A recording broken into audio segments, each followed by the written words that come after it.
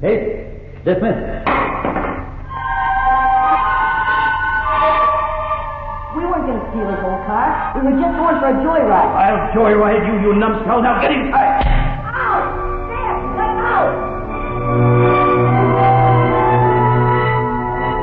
A boy buried in the sea starts down the trail of delinquency. One of the home factors. And what can the law do for him before it's too late? What can happen to have his case dismissed?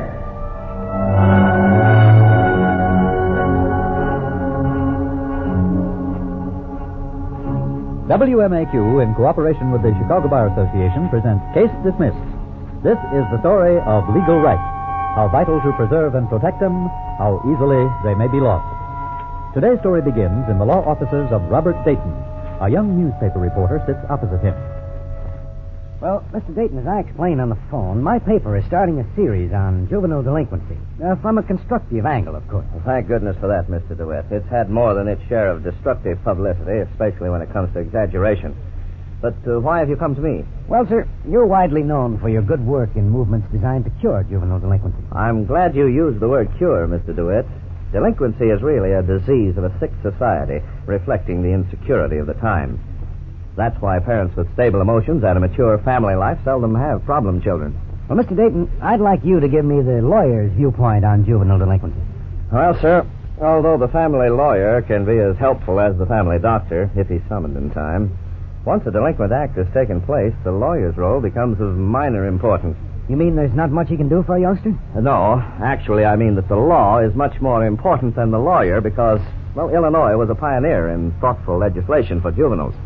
Thoughtful? Yes.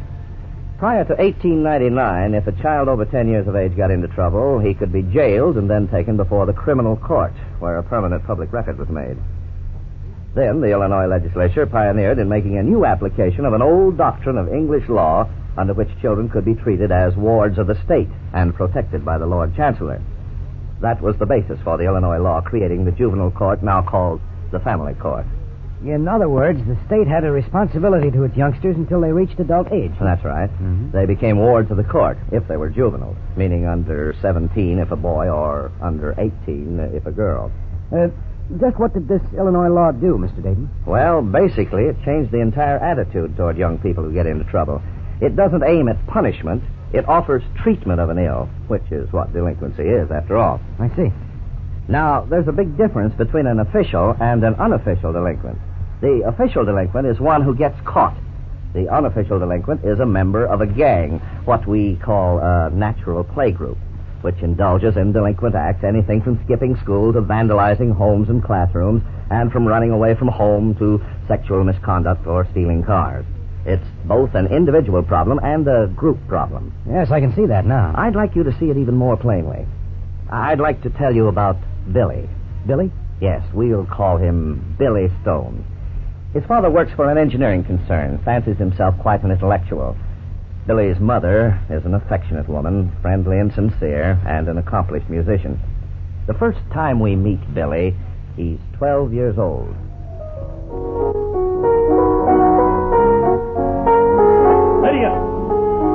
Lydia! Yes, Carl? Would it be asking too much for you to cease that infernal racket? But, Carl, I get so little time at my piano. The evenings... That's the way we'll keep it, Lydia. The only reason I bought this home with the extra bedroom was so that I'd have a place to go in the evenings to read my books. And what comes crashing through the walls? Your piano music. But, Carl, I only play the piano for diversion. If you'd just come out of that room of yours once in a while, be a part of your family. I don't want to be a part of my family. Heaven knows I have better use for my idle time than to spend it with a wife whose only topic of conversation is the latest trashy romantic novel, and a son who's both a weakling and a dull student. But it's true. I set up a punching bag outfit for Bill in the basement. He takes a couple of swipes at it and forgets the whole thing. Then I try to interest him in a chemistry set. After one experiment, it's too much trouble for him. The same thing happened to the mineral collection. I take time out to help him as a father should, and he doesn't even appreciate it. But you're so short with him, Carl. One mistake, and you're telling him how wrong he is, how dull. Well, he is. Bill is a total loss when it comes to learning. Carl, he can hear What you. difference? The boy will never amount to anything. He isn't interested in anything worthwhile. But he wants to learn to play the piano. I said worthwhile. And don't let me catch you teaching him that sissy's hobby. Do you understand, Lydia? I understand, Carl. And another thing, you can just tell your stupid gang of friends they needn't come over here tomorrow night. I won't waste my valuable time talking their inane small talk. I don't choose to be bored. Tell them to stay home. But, Carl, that's not fair. They're nice people, and if you'd just come out of that cave of yours and stop being a hermit, you'd enjoy them. Hermit, eh? Well, it's the only worthwhile existence I can find in this dull family. Are you going to tell those morons to stay home? Carl, I can't just... Lydia, I'm warning you. Tell them to... Carl, please. Please don't. You're hurting my arm. Carl, please. Stop it. You're hurting my mother. Stop it. Oh, so Mama's boy gets fresh with his father, eh? Here. Carl, how could you? Oh, come here, Billy, dear. That little fool. He won't cry. Why doesn't he cry? No, Billy didn't cry, no matter how much he wanted to. But he did in the privacy of his room. And the following afternoon, he failed to return from school. His father raged, and his mother waited in stony fear for Billy to come home. Then, finally, that night... Well? The boy you're looking for? Yes? We have him here at the police station. Nabbed him just as he was boarding the bus. Oh. Said he wanted to leave home for good. Oh, he did, eh? Well, you hold him there, officer. I'll be down shortly. I'll teach that brat to run away from me.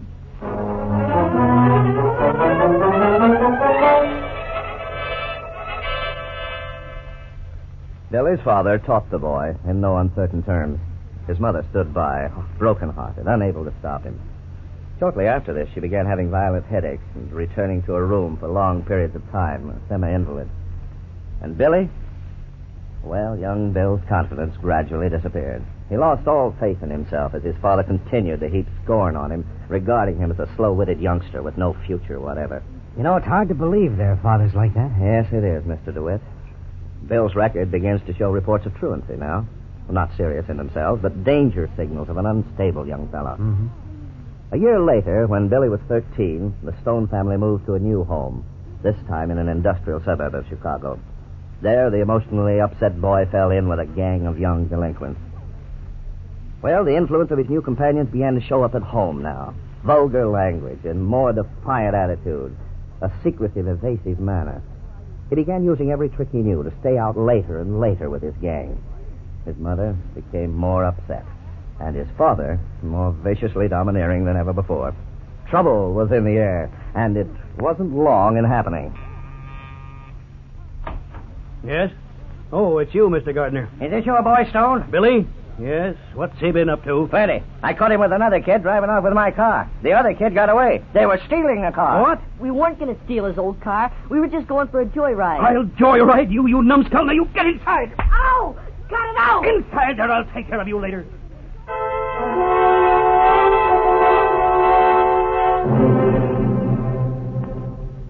As you might have expected, Carl Stone beat his son Billy unmercifully. He tried to beat the name of Billy's partner out of him, but already he'd learned the code of the underworld. The respect of the gang meant everything to him. Mm-hmm. His quivering lips remained sealed. The neighbor threatened to inform the police of Billy's act, and Carl, the father, did little to prevent it. But Billy's mother rallied to his cause and went to see the only person of influence she knew, a precinct captain. He advised her strongly against letting the boy associate with tough characters. Said he had talked to Mr. Gardner, that the boy might have a police record if the police heard of it. And Billy got off this time.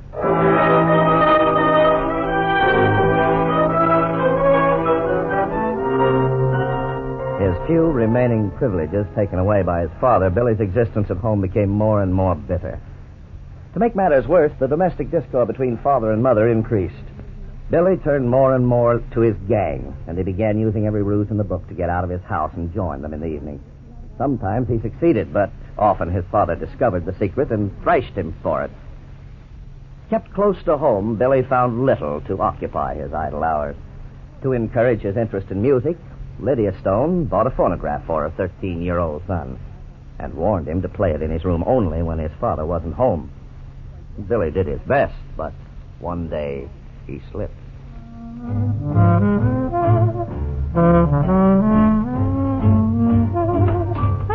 Dad, you're home early. That disgusting music. Here, give me that. What are you going to do with my record?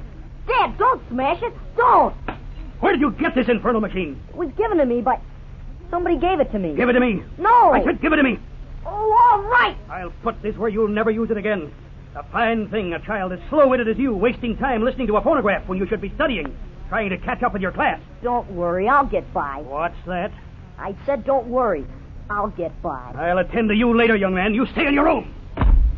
After this incident, Billy turned even more completely to the gang. Not only did they accept him as one of their own, they had a makeshift clubhouse where a boy could forget his own unhappy home, and in it was a phonograph.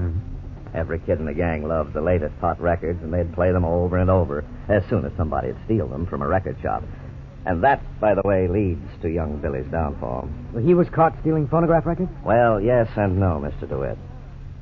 One evening, Billy succeeded in outwitting his parents with the excuse of having to go to the public library nearby for schoolwork. Instead, he met 3 other members of his gang, 2 boys and a girl. The objective of the night was burglary. The store was the Peerless Music Center, not far from the home neighborhood and well cased by the young delinquents. From the alley, they made their way to a side window. Like hardened criminals, they jimmied the window quickly and made their way inside the store. The cheap strongbox was easy enough to find and easy to carry, but opening it was quite another matter. While the 2 older boys struggled with the cash box, Billy and the girl inspected the music store. Billy spied a stack of new LP recordings, slipped a few choice items underneath his jacket. Something to please the gang, he thought. Something to make them proud of me. Finally, a splash of yellow light from the front window fell on the 4 of them. The night policeman making his rounds. They scrambled to their feet. The oldest boy tucked the metal box under his arm and gave the order to run and separate.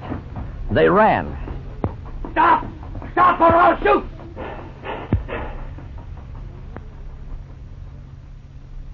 Billy Stone ran all the way home, then paused outside to catch his breath before entering, fearful of causing suspicion. Then he went in and headed straight for his room and his bed. His mother, ill as she was so frequently, lay asleep in her room. Billy's father, by himself with his books as always, heard the boy enter and was content with that. And Billy was frightened. He lay there in the dark, half expecting to see a policeman enter his bedroom, tense for the ring of the doorbell. But it didn't happen until the following morning, a Saturday. Are you Mr. Carl Stone? Yes, officer. You have a son, Billy Stone? That's right. What's he done, officer? I wonder if I could see him, sir. I'll get him, officer. What's he done? Well, there's been a burglary in the neighborhood, sir. We only know he's been seen with a bad bunch of kids. I'd like to question him, please. Certainly. I'll go get him right away, officer. The police officer questioned Billy at length about his friends and his activities of the night before, but he learned little. It was incredible that a 13-year-old child could be so steeped in the code of the criminal. But the officer wasn't taken in. He knew his juvenile delinquents, and so he took steps to double-check Billy's story. Billy, I found these phonograph records in your room. Where did you get them, son? Well, tell the officer, or I'll... Take it easy, sir. Billy, where did you get these records? A friend gave them to me. I see. When did this friend give them to you? I think it was about a month ago. Who was this friend, son? I don't know. It was Charlie. Charlie Smith. You're lying. You don't know any Charlie Smith. How do you know? You don't know any of my friends, Dad. You don't know anything about me. I'm sorry, Billy, but these records aren't a month old. They have the Peerless Music Center stamp on the back of the album. You see, they were taken from the Peerless Music Center last night, weren't they, son? Well, speak up, answer the officer. Billy, you're going to have to come with me. I suppose you're taking him to the police station? No, sir. I'll take him to the Juvenile Detention Home intake.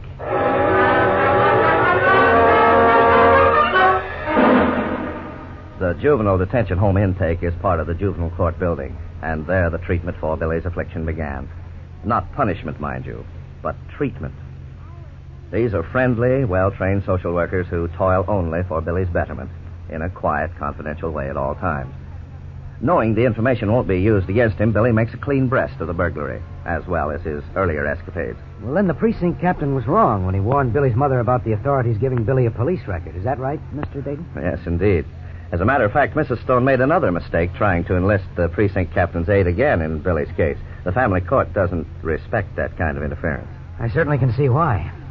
Well, the following day, Billy was scheduled to appear before the complaint department of the juvenile court. His parents were notified and were asked to appear with him before the staff of social workers making the initial determination of the case. That was when they asked me to represent them.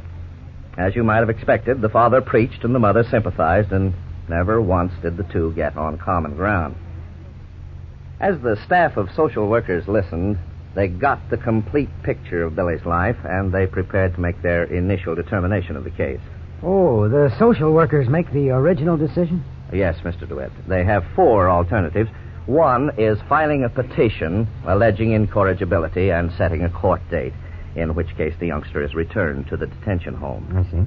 A second possibility is that a complaint can be taken. That is, a record made of the offense and turned over to a probation officer who later checks with the family on the child's behavior. Yeah. In this case, the child goes home with his parents. Mm-hmm. A third method is the making of a letter file in the complaint department. It's not referred to a probation officer, and the youngster, of course, is released immediately. Yeah. The fourth possibility is rare, and that's where the case is dismissed and no further action taken. Well, what happened in the Billy Stone case? Well, Billy's past record was largely in his favor, but the seriousness of breaking and entering and burglary was sufficient to warrant a court appearance. Yeah. A date was set, and Billy was returned to the detention home, but only overnight. The next day, the court referee considered his case and released Billy to his parents. And then I suppose nothing happened until the day of the court appearance. On the contrary, quite a great deal happened. A probation officer visited the Stone family and Billy and put together a thorough social history on each of them. She learned about their backgrounds, their personalities and attitudes, their family relationships, everything that had any bearing on Billy's habits, emotions, and tensions. Yeah. It was obvious that the unrelenting and domineering attitude of Carl Stone was the one major factor in Billy's feeling of insecurity and inferiority. Mm-hmm. All this he could forget when he was with the gang, where he was an equal, as long as he kept their rules. Before the probation officer concluded her interviews with the Stones, each of them made rather revealing statements about their plans for the future. I feel that I've let my own emotions run away with me at Billy's expense. I think if I spend less time in bed worrying about my own troubles and ailments and more time counseling Billy and offering him constructive guidance, well, I'm sure he'll have no more problems he can't bring home. Well, I can't stand by and see Billy bring more shame on the good name of Stone. Maybe I can do something. I'll try to extend myself a little in an attempt to understand the boy. I give you my word on that. I know I've done wrong, sir. And honest, it isn't fun stealing and things like that. The fun is just belonging to the gang. I think most of the kids feel the same way. After a while, you get the idea that you can't stop it. I think if they all had a chance to start over, they'd be pretty good kids. And what about you, Billy? You can count on me, ma'am. I've learned my lesson, and I'm going to mind my parents and behave from now on. I won't be getting into trouble again, ma'am. The probation officer took a favorable view of the future as she prepared her report for the family court judge. Billy's father remained a psychological stumbling block, but the renewed determination of his mother, coupled with Billy's healthier attitude, promised real hope. Well, when did the court hearing take place, Mr. Dayton? About 4 weeks after the original appearance in the complaint department. I see.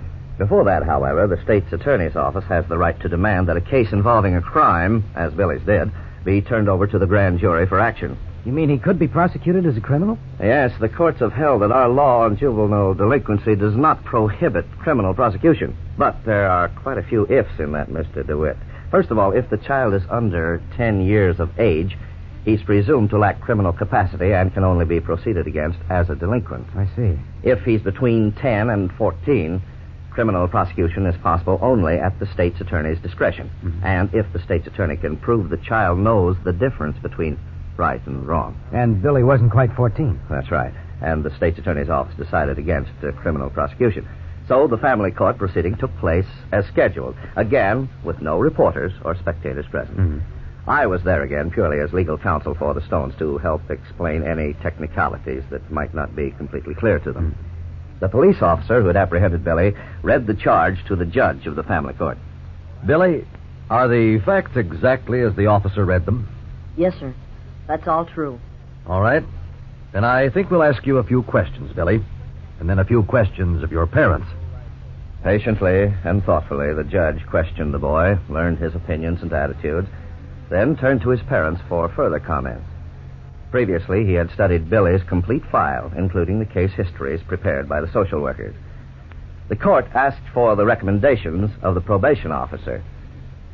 The probation officer felt that domestic discord and failure to respect and attend to the boy's emotional needs had been important factors leading toward his delinquency. She had obtained promises of a much improved home life from Billy's mother, important concessions from his father, and Billy's own word that he would leave his gang activities and seriously work at a healthy, worthwhile life. His recommendation was against commitment to a treatment agency at this time. He believed Billy belonged in his own home, if it was improved, as promised. The judge heard several others connected with the case, and finally presented his own recommendations. He recognized Billy's good reputation up until recent developments, but he sternly warned him where his present path might lead if he continued to follow it. He emphasized the need of respect for the property of others, and you could see that Billy understood. Well, what about Billy's father in this picture? The judge had a message for Billy's parents, of course, and an especially harsh one for Carl Stone. Carl Stone, it is neither the duty nor the wish of the family court to involve itself with the normal relationship of families or of one member of a family with another. But when such actions lead to antisocial developments, we must interfere and, if necessary, take action. Now, there's little doubt in my mind that your unfeeling attitude of smugness and actual hostility toward your son, your unwillingness to build and preserve a happy home life, have been prime causes for his downfall. There's nothing in his past record or in his educational tests that show the subnormal intelligence you claim. I'm going to send Billy home with you and Mrs. Stone. In 6 months, I want you to appear here in court again. Meanwhile, the probation officer will call on you once a month. If this boy of yours doesn't find the security and recognition necessary to keep a growing young fellow off the streets and away from destructive gangs, then not only will Billy answer to me, but you, Carl Stone, will answer to me in full. Is that clear to you? Yes, Your Honor.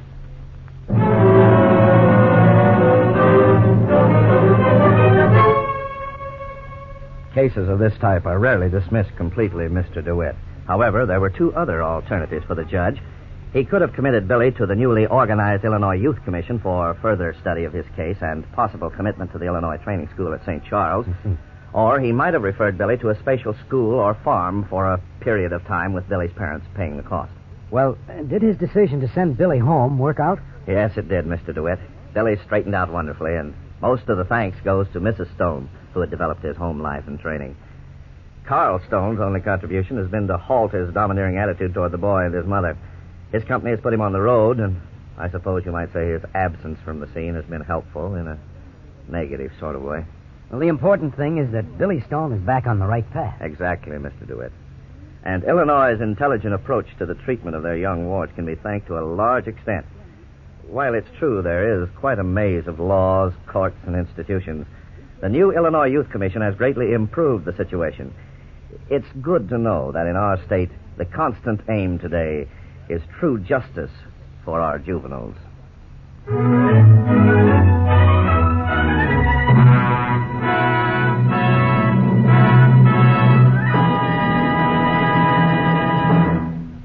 Now here to comment on today's story is your counselor, Dean John C. Fitzgerald of the Loyola University Law School. Dean Fitzgerald. In addition to the immediate threat of delinquency to society, there is still another danger which most youngsters do not realize. That is his future. Many times a chance to succeed in a trade, business, or profession can explode overnight when your childhood record comes back to haunt you. That is the reason why family court proceedings in delinquency cases are not recorded. That is also the reason why it is important to hire a lawyer if your child is involved in legal trouble. He can offer good counsel that may well prevent future occupational tragedies. If you do not know a lawyer, get in touch with the Chicago Bar Association. The association offers, as a public service, a lawyer reference service which will refer you to an attorney. In addition to this, the Chicago Bar Association has a special committee on juvenile delinquency and adolescent offenders, whose purpose is to keep an ever-watchful eye on legislation and administration of justice pertaining to juveniles. May I point out, as always, that the legal points in today's story were based on Illinois law and may not apply in your state. I must remind you, too, that the facts in your situation will probably differ from the facts presented in our story. This difference in the facts may change the application of the law. With this afternoon's story, our Case Dismissed series comes to a close. We hope that these programs on your legal rights and how to protect them have been helpful and enjoyable to you. Until next we meet, this is your counselor, Dean John C. Fitzgerald, wishing for each of you a good night, good luck, and good laws. Case dismissed.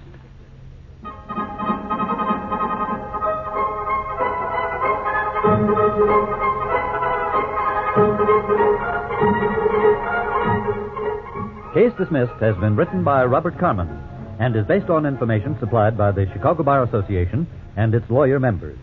All characters were fictitious, and any resemblance to any person living or dead is purely coincidental.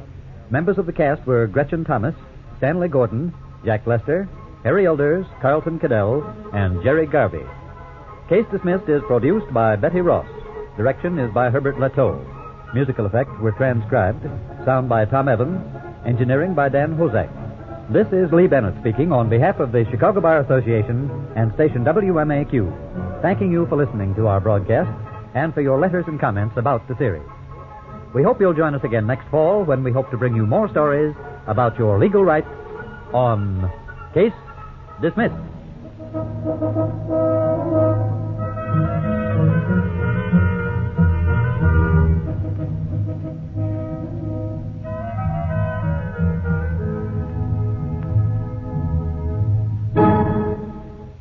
This is the NBC Radio Network.